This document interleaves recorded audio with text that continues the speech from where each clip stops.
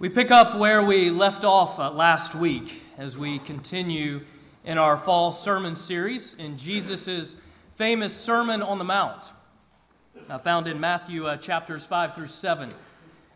And we come to one of the most familiar passages in all of Scripture, a passage often referenced not only in the church but also in contemporary culture. You find it in books, theater, TV, film. But interestingly, some people know it, and know it well, and yet don't even realize that it comes from the Bible. And we're talking about the Lord's Prayer. Our text this morning is Matthew chapter 6. We'll be paying most of our attention to verses 9 through 15. It's found on page 811 if you're using the Bible under the chair in front of you. And the focus is prayer, the way that Jesus teaches us to pray.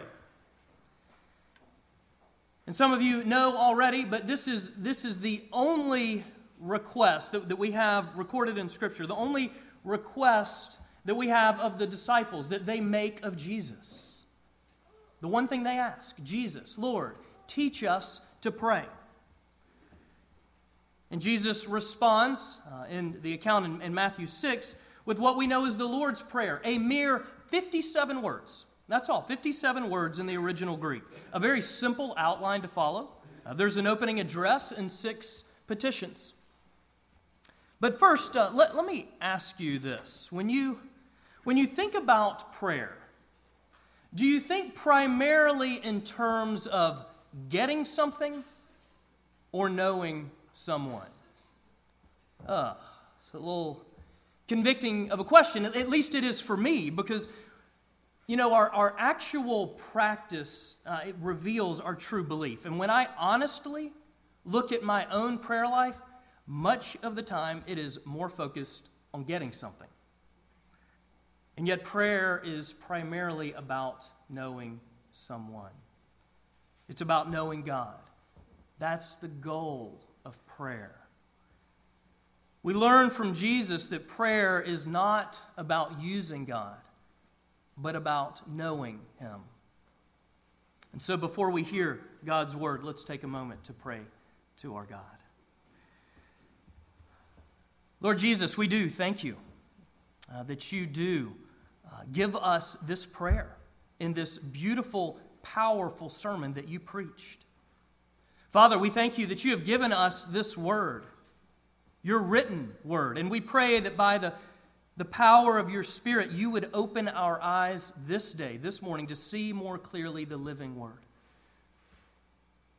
And we ask, Lord, teach us to pray.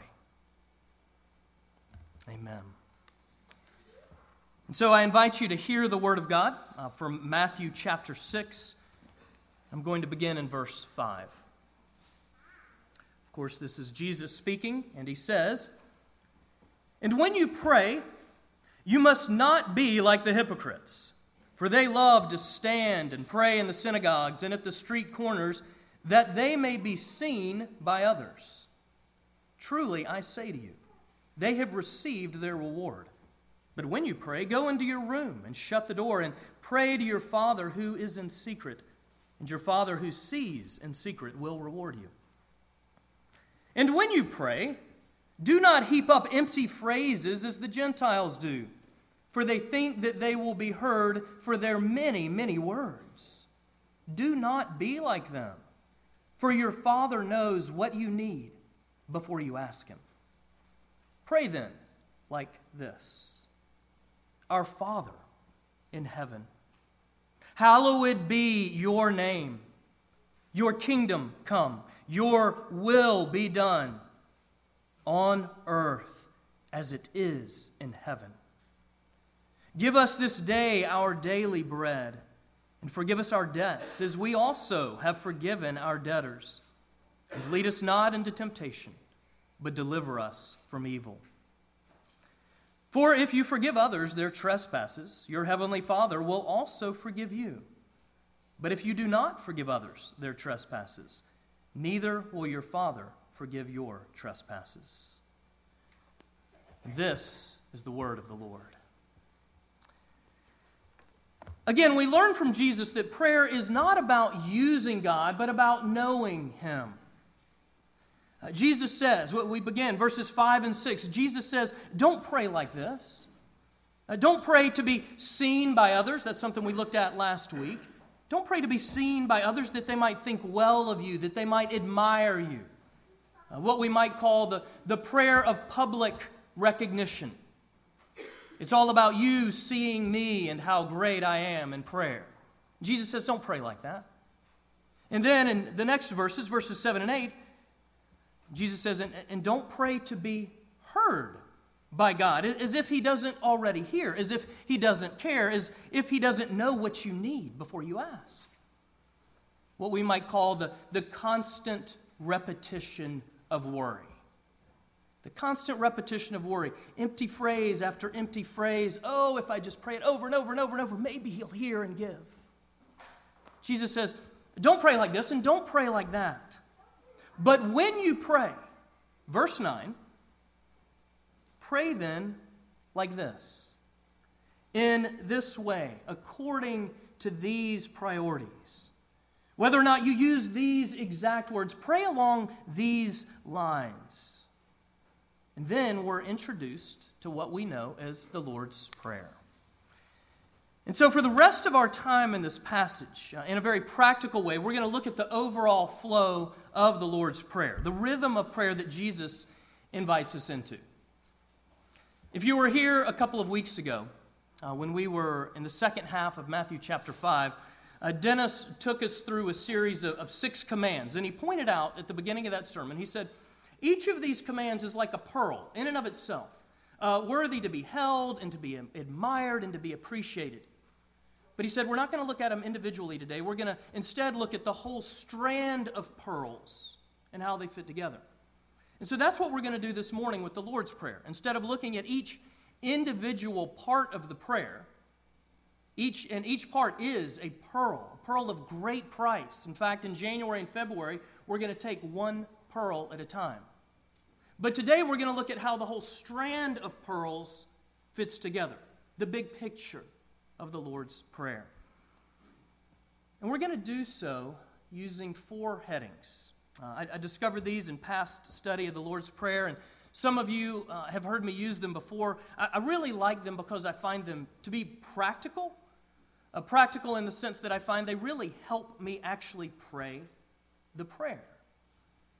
And at the same time, very powerful in that I find they also really drive the prayer, drive the gospel deeper into my heart as I respond to God in prayer.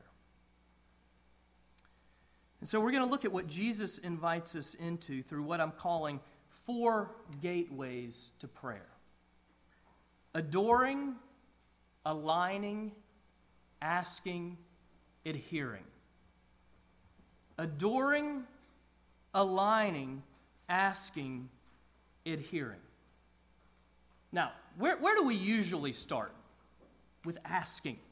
With asking, which reveals our tendency to view prayer primarily as a way of getting something, rather than as a way of knowing God. And so let's follow the way that Jesus teaches us to pray. And here's where we begin. Adoring. Verse 9. Our Father in heaven, hallowed be your name. Adoring our Heavenly Father. That's where we start. Taking delight in, being amazed by, seeing and savoring Him. Jesus shows us from the get-go that prayer is fundamentally about relationship with God. It's not about getting something, but about knowing someone. It's a radical relational invitation to join Jesus in calling God our Father. And it's an invitation into both awe and intimacy. Awe and intimacy at the same time, which I think is often hard for us to hold together, but that's what we're invited into.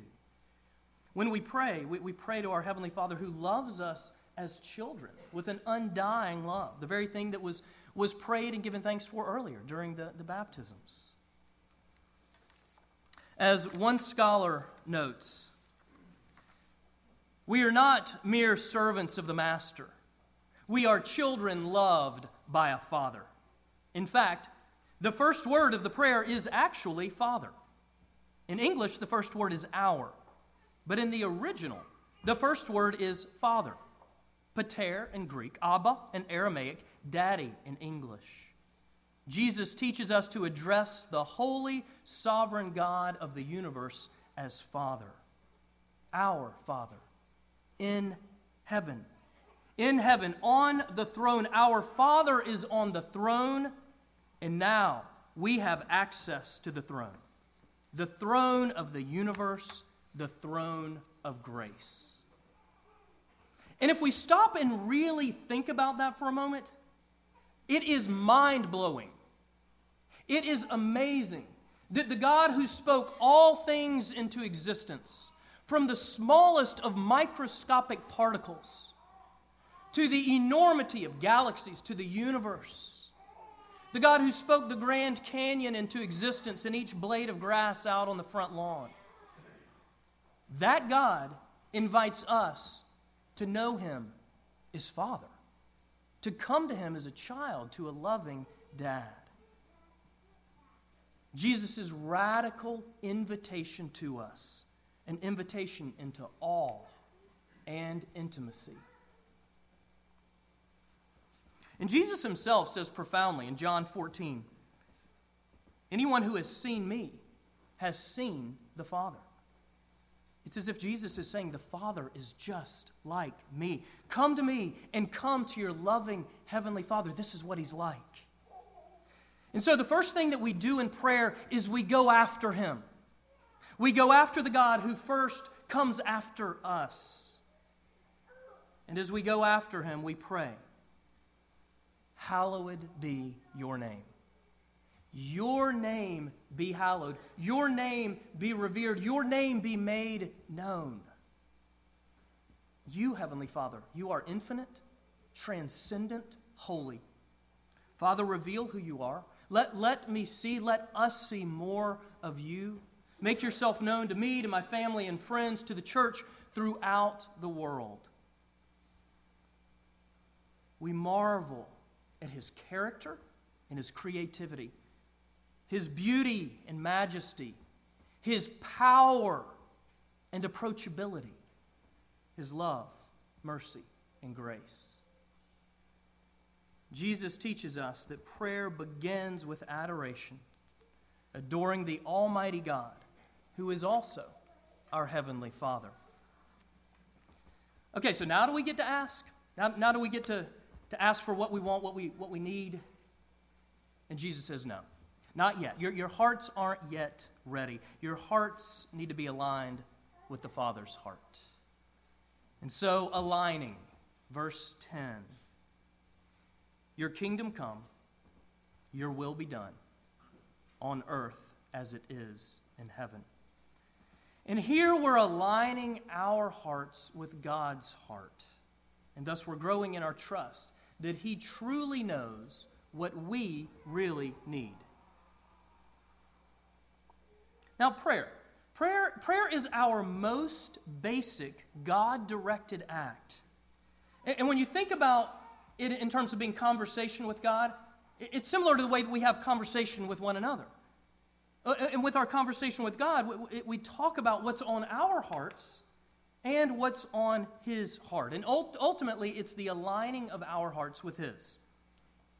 Now, I asked this question of some kids recently, and so I will ask it to you. But do you have now, or maybe do you remember having, just a really good friend, and you just kind of finished each other's sentences?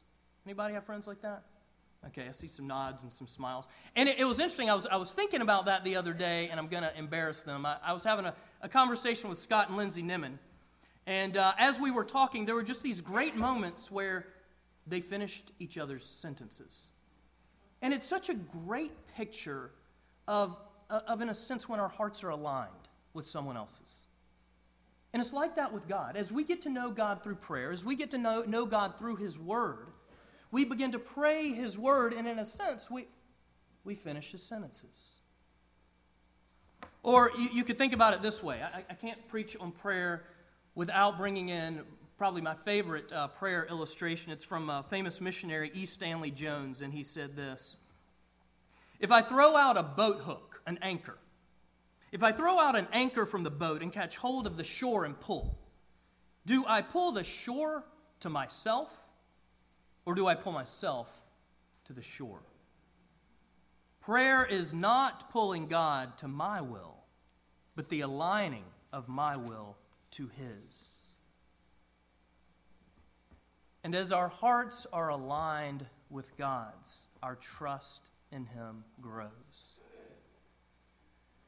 And so when you think about it, this also becomes an appropriate place to confess my struggle to trust Him. My struggle to trust and to confess my proclivity to be self-absorbed, to want it my way, right away. My inclination to seek my kingdom and my will rather than His. And as we pray, Jesus clarifies for us. Note that we're praying on earth as it is in heaven. So in a sense, we are praying heaven to earth, not the other way around. Heavenly Father, reveal who you are on earth as it is in heaven. Set the world right on earth here as it is in heaven. Fulfill your good pleasures. Do what is best on earth as it is in heaven. Abba, Father, not my will, but yours be done. Your kingdom, your will, come and be done in my life, through my life, and then through the life of my family and friends, and the church, throughout the world, Lord, on earth as it is in heaven. Jesus teaches us that prayer begins with adoration of our Heavenly Father, and then it gains momentum. It gains steam as our hearts are aligned more and more with His. And so now we're ready. We're now ready to ask, Jesus says, we're now ready to ask for God's provision for our needs.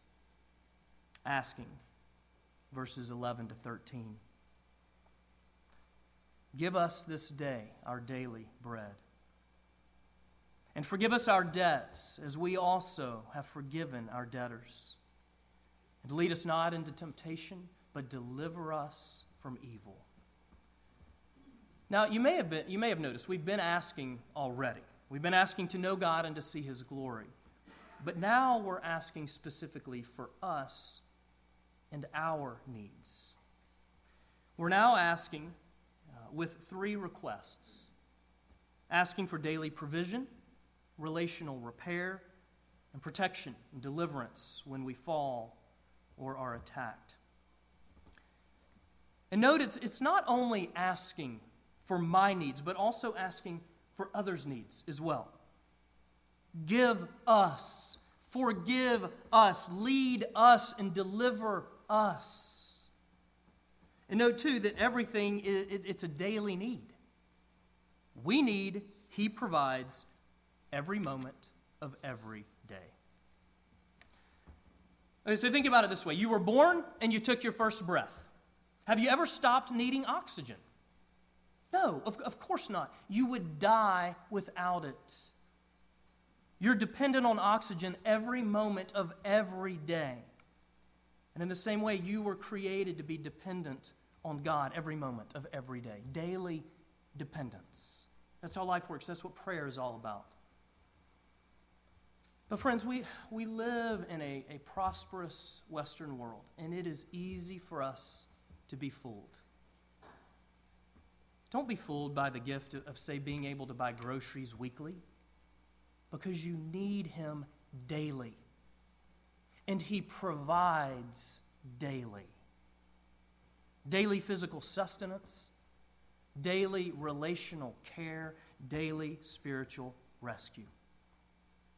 We pray these last 3 petitions. Father, provide for us our daily needs. Father, continually restore our friendship with You while we continually learn to forgive as we've been forgiven.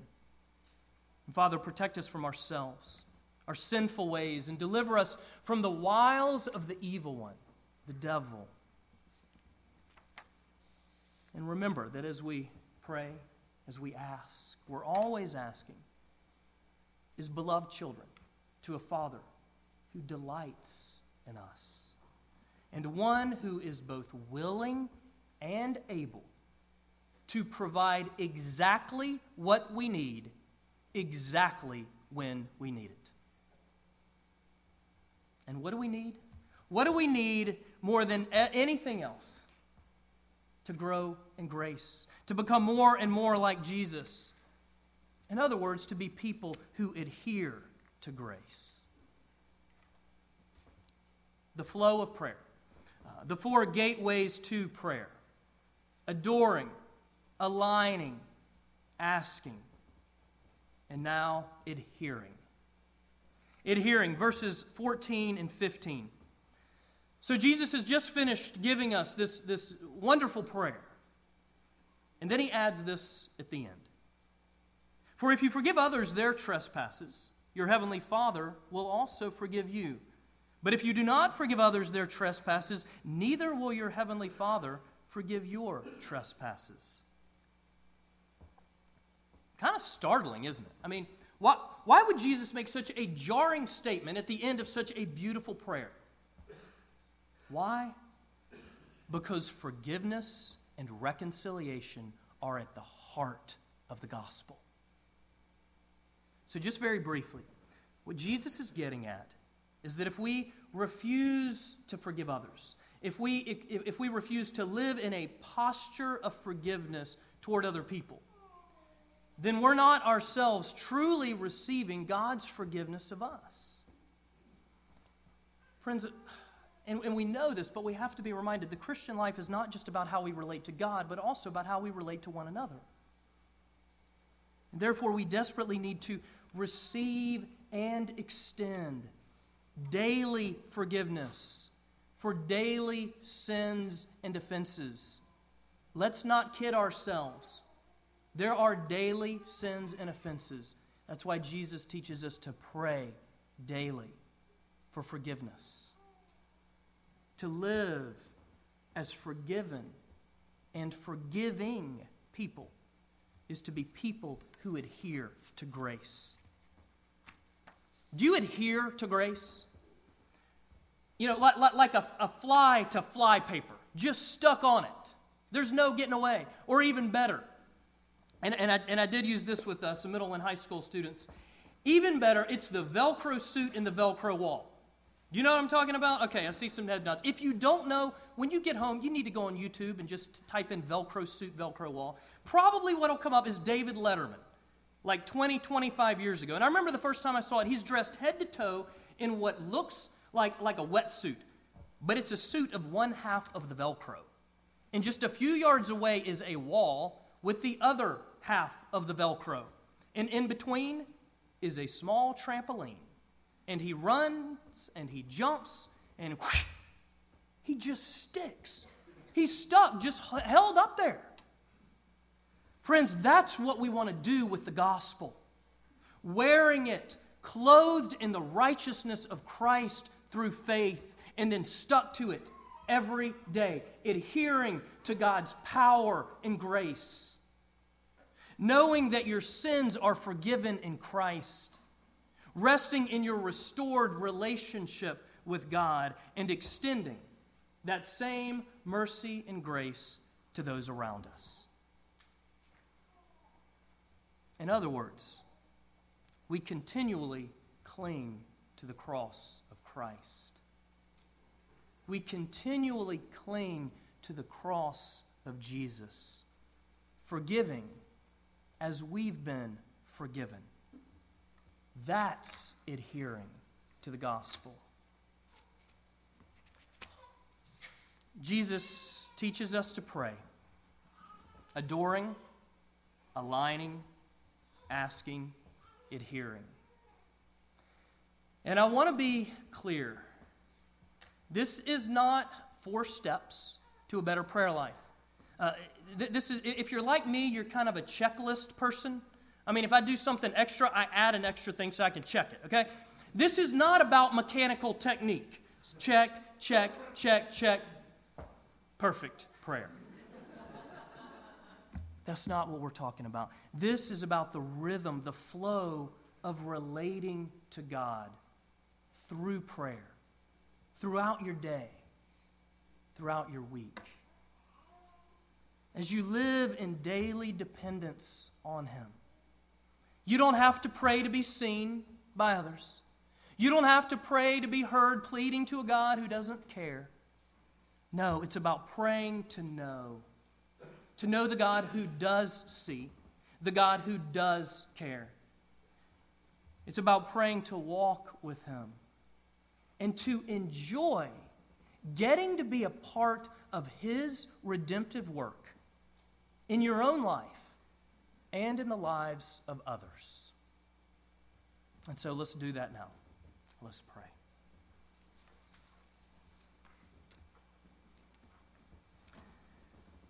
Our loving Father in heaven, Almighty God, Abba, Daddy, we pray, reveal who you are. We want to see you more clearly. And we pray, set the world right. Do what's best. We pray, as it is in heaven, so be it on earth. And provide for our daily needs. Continually restore our friendship with you while we continually learn to forgive as we've been forgiven. Protect us from ourselves and deliver us from the devil. For yours is the kingdom and the power and the glory forever and ever and ever. Amen.